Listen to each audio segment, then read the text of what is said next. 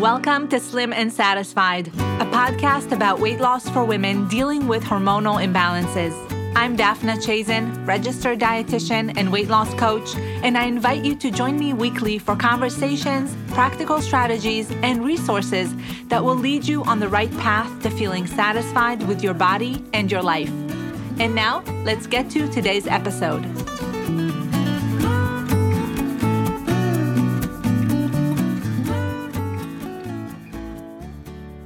Hey there, and welcome back to another episode. This is episode 19, and I'm your host, Daphna Chazen. Today, I'm interviewing someone I met recently through Instagram. Her name is Kristen Birdie, and she's a holistic health coach. What we're going to be chatting about today is healing your relationship with food. Kristen has had her own journey of healing. As you'll hear, she's suffered through multiple eating disorders, and she's had a complicated relationship with food growing up. She was also diagnosed in her early 20s with PCOS, and since then, she's been really able to gain a lot of insight about her relationship with food and really get to the bottom of it before she could start healing. So now she teaches women how to do the same thing, how to uncover the root causes of their food challenges. She's going to share a lot of wisdom as well as motivational insights in today's conversation. So without any further ado, let's get to today's interview with Kristen Birdie. Hey, Kristen, thanks so much for being on the show today. How are you? I'm doing great. How about you? I'm good. So I'm so excited for today's episode because you and I already got to talk before. Yeah. And I know that you have some great inspiration and a great story to share. And let's jump right into it. Can you tell my listeners a little bit about yourself? Absolutely. My name is Kristen Birdie, and I am a certified holistic health coach through the Institute of Integrative Nutrition. And I also am a mindset coach for women. So what I specifically focus on are helping women balance their hormones naturally and conquer disordered eating habits, because what I've noticed through a lot of research and through just talking with women is that there's a really strong correlation between disordered eating and hormonal imbalances, especially things like PCOS. So my own health journey starts back when I was about 14 years old, and that's when I got my first period. I don't think it was a super late bloomer or anything like that. I definitely got my period later than others, which could have been a red flag for PCOS, but just wasn't on the radar then. And after my first period, I started developing a restrictive eating disorder. So something called body dysmorphia and a little bit of anorexia, and I lost my period. And after getting back to a healthy weight, I still didn't get my period back. And I was actually training as a pre-professional dancer at the time. And so I knew so many women and so many girls at the time who were skinnier than me and were getting their periods every single month. And I was like, this is something's not right here. But I just my doctors didn't know what it was. I didn't know what it was. So I kind of just accepted the fact that I just wasn't getting my period. And by the time I was about 17 years old, I was like, all right, we really need to figure what is going on here. So I started going through a bunch of blood tests and, making sure that my estrogen was okay. My doctors thought everything looked okay. And they actually made me start doing something called a progestin challenge. And I don't know if any of you are familiar with that, but I'll explain it. Brief overview is that progesterone is a hormone that happens after you ovulate, and it kind of primes the pump for menstruating. And when you have that spike in progesterone, it usually induces a period. So when you have this progestin challenge, it actually simulates that, but kind of in like a fake way.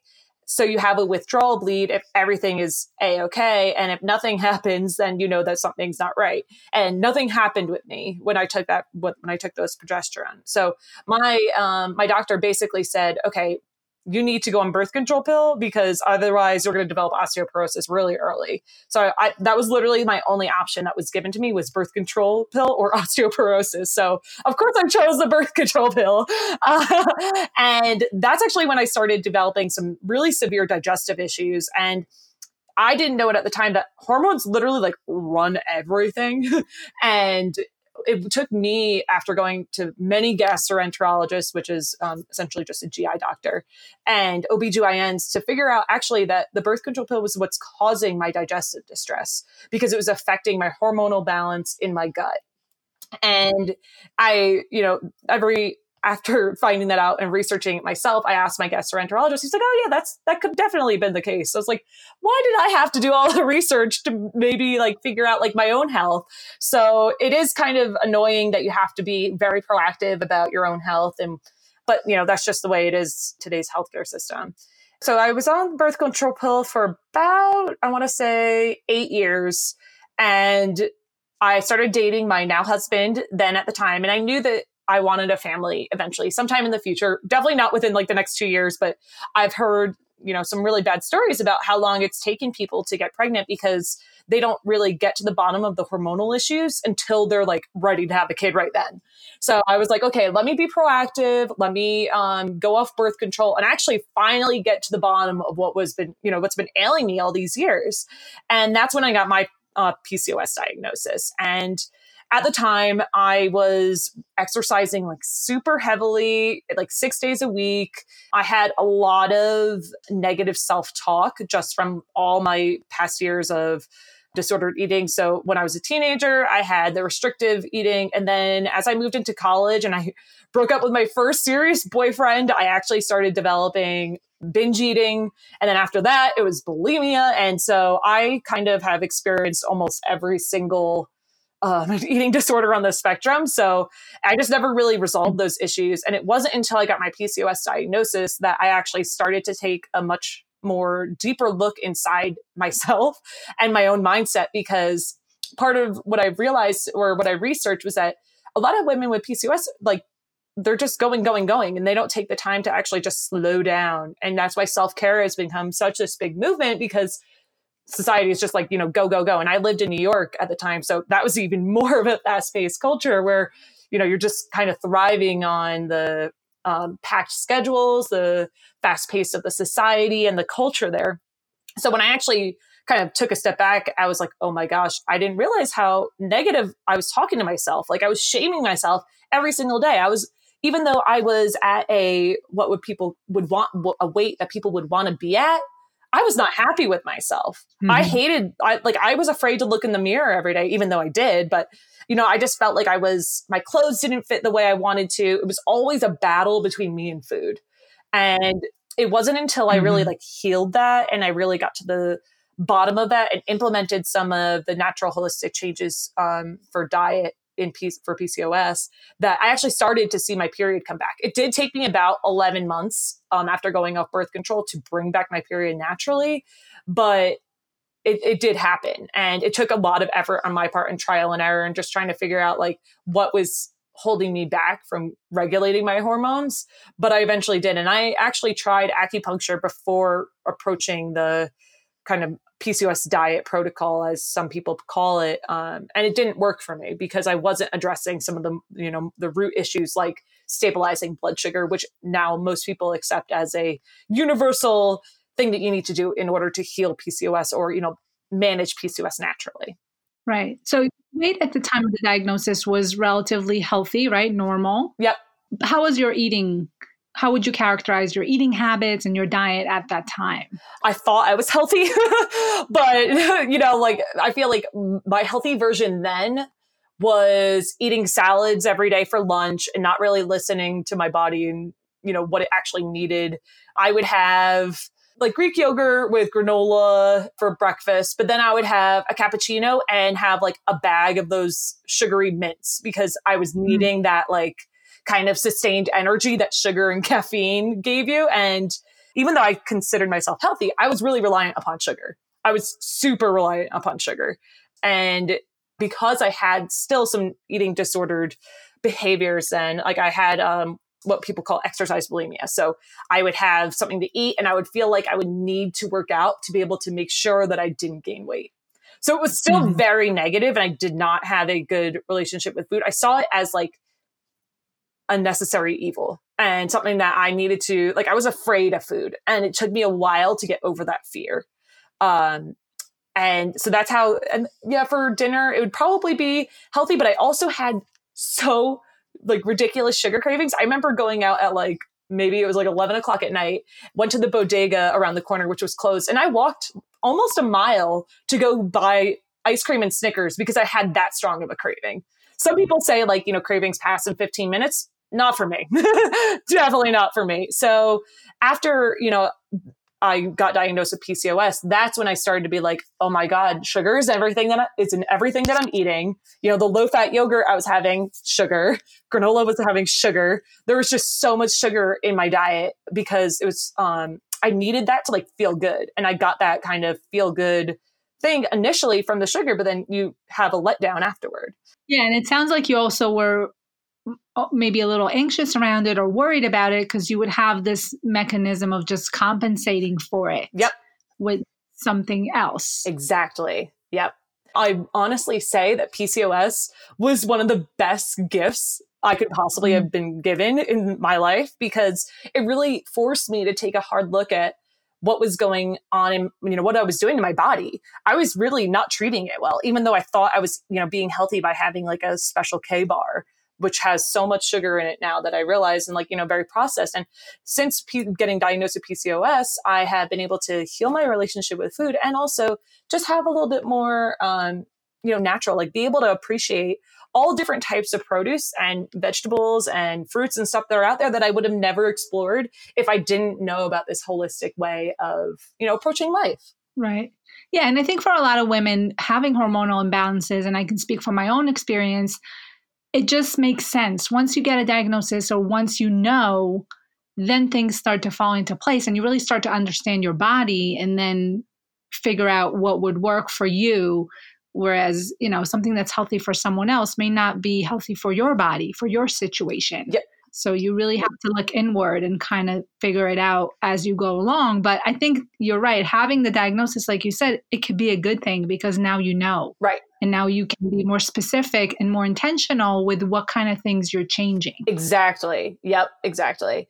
And with PCOS, I think I was also really relieved because some of the symptoms that I personally have been afflicted with are hirsutism, which is, the excess hair, and a little bit of like mood disorder. I used to get really bad blues, and I don't necessarily know if that's related to PCOS or birth control or like the post-birth control syndrome, but ever since then, and also energy, like it's just been totally changed. And I remember Googling all the different symptoms and, different things would come up. And of course you can go down the rabbit hole with Google, but once you get the diagnosis, it's like such a light bulb. It's like, oh my God, okay, like this makes so much sense. And it took me a while to accept the diagnosis.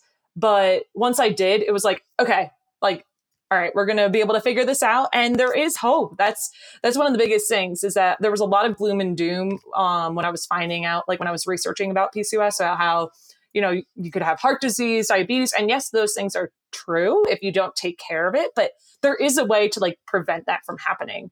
And it's very manageable to be able to make that not happen. Yes, I think that's such an important point because there is a lot of negativity around PCOS. And I see this online and social media and pretty much everywhere where people talk about specifically about PCOS and symptoms and things like that. But on the flip side of that, there is so much someone can do to manage and improve those symptoms. And it's all things that are mostly lifestyle related, right? Yeah. So, and those are the things that we have the most power to change because we have to eat, we have to, sleep, we have to do certain things. Why not do them well? Right, exactly. And that's why I personally love that like the self-care movement has taken such like a big trendy thing. Although I do have to say like some of the self-care stuff, I don't necessarily, self-care is so personalized as with diet. Like you don't need to be taking a bubble bath with, Right. 1,000 different flowers to be able to have self-care. Like my self-care is like going out for a walk outside. I live in Colorado. So going out for a hike or a walk outside is like the best form of self-care for me, or like curling up on the couch and reading a book by myself. Like that's like that's my self-care. And of course I'll throw in a bath if I'm feeling like it, but Sure. You don't need to force yourself to do some sort of self-care if it doesn't feel right for you. You got to like figure out what works well for you and what doesn't, because, as you said before, like with diet, like one person's, dream food is another person's poison. And you just have to figure out what works best for your body and for your own personality and for, your own self. Yeah, absolutely. So what did you do first? Well, after you got the diagnosis, what kind of things did you start working on first? The first things first is that I pretty much bought every single book about bringing your period back and PCOS. And I started, because I have been so food focused in my past, just based on, disordered eating habits and that sort of thing, I really approached the diet first. And I was really, really surprised at how much the lifestyle stuff and like the more mental health stuff that came up, like gratitude journaling, which that for me was a total game changer. That's how and positive affirmations. Those are the two things that in terms of the mental health, that I started implementing at first after looking at some of the diet stuff. But in terms of diet, I really started to cut out dairy and gluten because I noticed that I was still having a little bit of digestive issues, even though I went off birth control. My digestion was not what it had been before going on birth control. And I just wanted to see, do a little experiment to see if cutting out these foods would actually be good for me. And they ended up turning my digestion around like completely. Like I was not ever constipated or anything like that after cutting that out. And I was like, okay, that's definitely, it's definitely a challenge cutting that out, especially when you date someone who's Italian, where most of the stuff is like, like a pasta and cheese. But we found like a compromise. I get my kind of food and he gets his, and it's still a good meal that we have together. But yeah, so dairy and gluten. And then also I started incorporating more grains and cutting out sugar. Sugar was probably the hardest thing for me because I had been so reliant upon it. And I did not cut cold turkey. I was just about to ask, because that's always the toss up. Like, do you just go off it or do you do it gradually? How did you do it? I personally, because I was so reliant upon it, I think my body would have gone into shock if I completely removed it.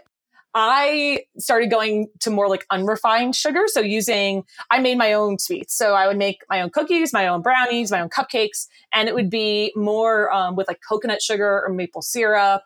And a higher quality ingredients. Exactly. And the Jewel dates are like the best thing ever. And they're high in sugar or like natural sugar, but they're so sweet and they satisfy that sweet tooth for me. So I kind of started using that first. And then slowly but surely, my body didn't really need as much because I was really focusing on incorporating some more, good healthy fats like avocado and nut butters. And so I wasn't feeling as necessary to be able to have as much sugar as I did in the past. So that's kind of how I made that transition. And obviously, it's going to be different for everyone, but that's just how my own circumstance. And it took me close to like 7 months to really, really fully not be leaning on even the unrefined sugars. And did you find that like your desire for sugar or just the appeal of sugary things reduced over time? Yeah. So for me, I have a sugar craving because of an emotional need, not because of a physical need now. So towards the end there, it wasn't a physical need, it was more emotional. And so I started kind of digging deeper into that. So now, yes, absolutely. I don't have, actually some of the stuff that I used to enjoy is like really too sugary for me now. Like it doesn't even taste good. And I've always been a baker. Like since I was younger, I always loved to bake. So I now make my own, sweet treats to be able to have it, more higher quality ingredients using things like almond flour, flax seeds, even like dark chocolate chips for chocolate chip cookies. There are ways to be able to make it like better, but yeah, I can't have like full sugary stuff and I don't crave it as much anymore. And what about like amounts or just resisting eating a lot of something? How did you manage that? That took me a while because I was in a restrictive mindset for a while. I actually fully allowed myself to eat as much as I wanted. And, it could have been eating a little too much, but I knew that I needed to kind of heal that way. But I also, for me, since I approached every single meal with fear, even if it was subconscious, fear that, fear of the food, fear of gaining weight, fear of eating too much, it took me a while to like I would take a deep breath and then before my meal and just say like, thank you for this food, and then actually eat and really pay attention and really pay like close attention to how my body was feeling. So now I don't really have any rules around how much I eat or when I eat. It's more about, okay, what is like my body really craving right now? And when I'm feeling out of balance, I lean on like vegetables, like, even sauteed kale or chard or eggplant. Broccoli is like cooked broccoli is one of my favorites, with like garlic and that sort of stuff. So I now know my body through trial and error, like what it needs when it feels a certain way. So I don't believe in putting rules, because obviously, I mean, I think you and I talked about this, is like, you can't live a life in a diet for your, like there has to be some give and take. And if you really do like cut out like dairy for life, unless you have an allergy, I don't think that that's necessary. Keeping it most of the time dairy free is going to keep your hormones balanced. Of course, like if you're in the thick of things, or you just got diagnosed with PCOS and your hormones are like so scattered that they really need like a heavy detox to be able, or, a heavy reset to be able to balance themselves naturally, I am totally for that. Like I went dairy free for about 6 months, not indulging once in dairy, because I just knew that my body needed that chance to kind of get back to normal. But after that, like when I went to Italy, I had gelato. Sometimes I just get a craving for ice cream. So I go to, a local ice cream shop, which is a homemade creamery. So, it's being more choiceful with what you eat and the quality of ingredients that you're having. It doesn't necessarily need to mean that it'll be organic, but, it's just being more choiceful with it. And it sounds like the check-in with your body, that pause really makes a difference. Yes. Like someone just takes the time to really think about it, feel like sit with your body and think about it right before you eat. Because I think so much of what people struggle with is impulsive. It's decisions around food that are made on an impulse. Yep. Yeah. So just kind of, I think the pause can make a huge difference. I completely agree. And one of the things that helped me with that was actually meditation, because I personally love the Calm app, and the 21 Days of Calm is all about non-reactivity. And I realized with my food, like when you're hungry, how many times do you go and like, just like, or when you think you're hungry, like go and you get food without kind of even thinking, like, or even like asking like, oh, am I really hungry or not?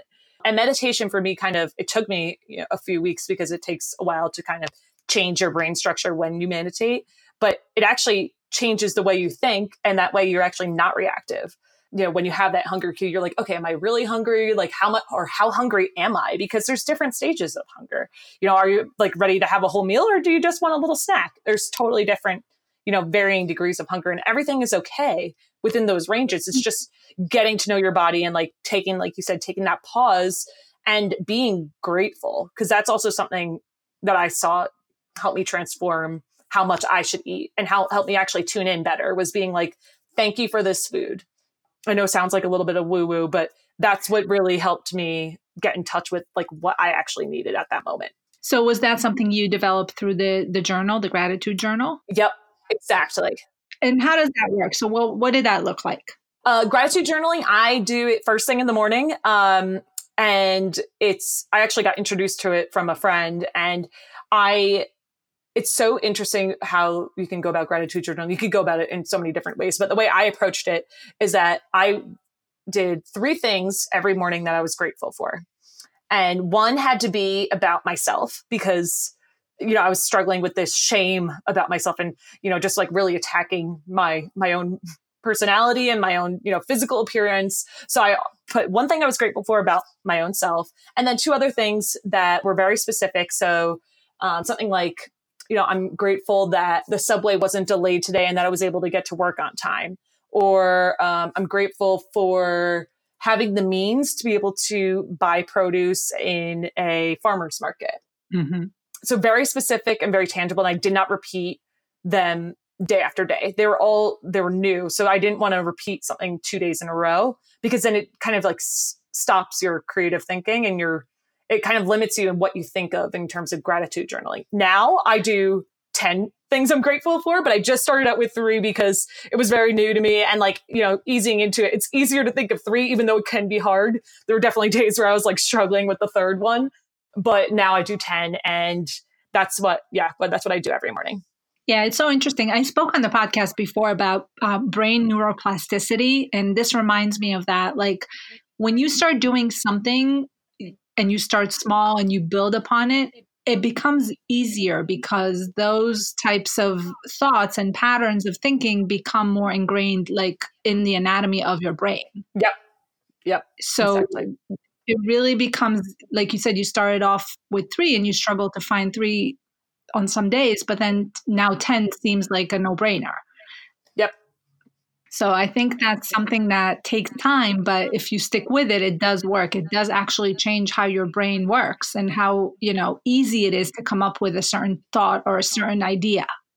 Yes, exactly. And after doing the gratitude journaling and some like positive affirmations, I actually, like, it was about 3 months later, there was just like a light bulb moment that happened, and gratitude journaling, I like started doing like 5, even though I said I would only do 3. And I kind of like thought to myself, I was like, wow, I haven't shamed myself in like a while. It kind of was like a light bulb moment that even my internal dialogue was turning positive just by doing these simple things every morning. And they only took like 15 minutes, but doing something for 15 minutes every day, like, totally shifted my mindset and totally shifted even just like the way I was speaking to myself, which is so like beyond amazing to me. It's like so amazing what the brain can do. It's incredible. It really is. So for someone who's just starting and maybe they're trying to do this and they're doing it most days and they're getting the hang of it, as you went along through your day, if you had a negative thought or if you had some self-criticism, how did you deal with that? First, I tried to make myself aware of it, because at first it can be a little hard to like, make sure that you're aware of the negative, internal dialogue. But then I would kind of take a pause and I'd be like, okay, is this really the case, or am I exaggerating, or where is this? And I would ask myself questions like, where is this stemming from? Do I really feel like this? Is this because someone said, that I was bad or attacked me or something like that? Was it an external thing, or is it because it's old habits that are just trying to creep up? And one of the things I also always remind myself is that these are just thoughts and this is not my reality. And they teach that a lot in meditation, is that a thought is just a thought. Whether you accept it or not is what's going to make it your reality or not. And I chose, I reminded myself, okay, this is a thought and I'm choosing not to accept this as my reality. So when I would walk in see a mirror, and I'd be like, oh, I'm fat. I'd be like, no, Kristen, this is just a thought. This is not a reality. Or, like, I can't do it, or like, I'm always going to stay this way. I would always tell myself, like, this is not my reality. I'm choosing not to accept this. And that's what really helped me kind of transform that negative thinking in other areas, or when I wasn't as, positive or falling back into old habits, that's what helped me transform. You mentioned your husband before. What kind of role do you think that plays? Because I think for a lot of women, it's kind of split. I think many women have great support at home and, if you're married or engaged or even just from close family and friends, but then some women really struggle in their most personal space. Yeah. I'm lucky enough that my husband was very supportive, although it took me a while to kind of open up about all the depths of my wounds. So for example, I was bullied in grammar school growing up, and a lot of that actually was what triggered my eating disorder when I was a teenager. So it took me a while to open up to him about that. He was always very supportive, though, even though he didn't understand it. And he would just be like, you are beautiful the way you are. You don't need to lose like any weight. He just was very loving. And I just kind of explained to him, like, this is what I'm going through right now. And this is the process. And this is the steps I'm taking to get to a better place. So that way I'm happier and I'm healthier around you. And, when you make it about the both of you and about your relationship, it does allow the other person to be more supportive rather than kind of like attacking them. Like, oh, why do you always say that I look like this? Or, it's makes it more about the journey together. Yes. That's so true. It's all about how you communicate, right? The style or how you phrase things or how you position things can make a huge difference. Yes, for sure. And we actually just got married in June, and we got married in the church, and we had to go through this kind of little course beforehand. And they talked about I statements. So that's how actually we communicate now. Like, I felt this way when this was happening. So you kind of, instead of putting it on you, like saying you did this, it makes them defensive. So just communicating from that I and like how you feel is going to make a very big difference in the way that they receive that kind of communication than if you kind of go in it attacking them. Yes. And congratulations. Thank you. So we talked about the gratitude journal. We talked a little bit about self-talk. What kind of other things do you see right now working well for women for just emotional eating or for healing that relationship with food? One thing that I personally love, and I actually kind of go back to it from time to time when I know I'm a little bit stressed, it's called Morning Pages. And it's essentially when you first wake up, there's a part, like you have this part of your brain, I think it's called the theta brain, where there's not all this kind of judgment and blocks that you're putting on yourself, and you get to like kind of just pour out whatever's on your mind. And so that's what I did for a long time, actually. And I did, some people do 5 pages. I did 3 of whatever was on my mind, and I wouldn't let anyone see that. So if I was mad at my now husband, I would write about it. I would write about, if I was feeling anxious, if I was feeling like, sometimes I just woke up and I felt like disgusting. And like, I was just like, felt like weighed down, and just like, didn't feel good about myself. So I would write that. I would write everything. And sometimes it would be even more than 3 pages. Other days, it was just 3 pages. But that's what really helped me, because emotional eating at the end of the day is just us avoiding and pushing down emotions. So when you're in the morning and you don't even have your guard up, you're able to kind of just let those emotions loose, and you don't have to be fighting them for the rest of the day. And so that's what I found personally has been helping me a lot. And also catching yourself, like knowing your triggers. So for me, when I know I have like a chocolate craving, more likely than not, it's because of an emotional reason. That's at least what I found for me. So things like stress, and also not accepting how I feel about my own physical body, because sometimes I personally push that away, and then I emotionally eat because I don't want to feel the discomfort that I'm feeling right now. So those are the things that I personally have done to be able to help, with emotional eating. Very cool. I think that a lot of times when women do struggle with emotional eating and they end up maybe giving into a craving or just kind of feeling like they maybe went off track, I think the recovery time is very crucial. Yes. Like, how long does it take you to actually get back on track? How long does it actually take you to let go of that and move forward? Because I think that a lot of times we look backwards too much. Yes. We live in what we did wrong. We live in how we failed. We live in how, we spoke about ourselves in our own heads and things like that. And those are the things we rehash, as opposed to thinking, well, how is this for me? How can I move forward? What can I gain from this that will actually make me better next time? Right. I completely agree with you. For me, my biggest weakness for especially like binge eating was actually like family parties and social parties. And I would shame myself so hard after eating too much or feeling like, it was the end of the world that I had like 3 pieces of cake. And one thing that really, really worked well for me was positive affirmations during this point. And I would just tell myself, everything is temporary. So I think it is, like you said, it is crucial, the recovery time, especially right afterward. Just say, okay, everything is temporary. Just because I overate or, I emotionally ate at this one time doesn't mean that, I'm worth less than anything or any time beforehand. Yeah, I think labeling is a problem. Just labeling yourself as an emotional eater or as a, Yeah, exactly. Oh, yeah. And that the recovery time and like positive affirmations and just reminding yourself everything is temporary. Because for me, when I had my emotional eating bouts, it would be more about how this was my permanent state of life and how, if I ate this or I overate, then it would make me like have that weight forever. And the thing is, that's not the case at all. Like your body is always trying to achieve balance. And, it is normal in your life to have weight fluctuations. That's just it. It is what it is. No one's going to look perfect all their life. Yeah. And I think that goes back to just telling ourselves stories and making something mean something as opposed to taking it for the fact that it is. You know what I mean? Like to just add interpretation, add narrative onto something that is a fact. Yes. Which makes it very emotionally charged. Right. And after I emotionally ate, at least in the past, one of my coping mechanisms was actually to do something that I felt good about.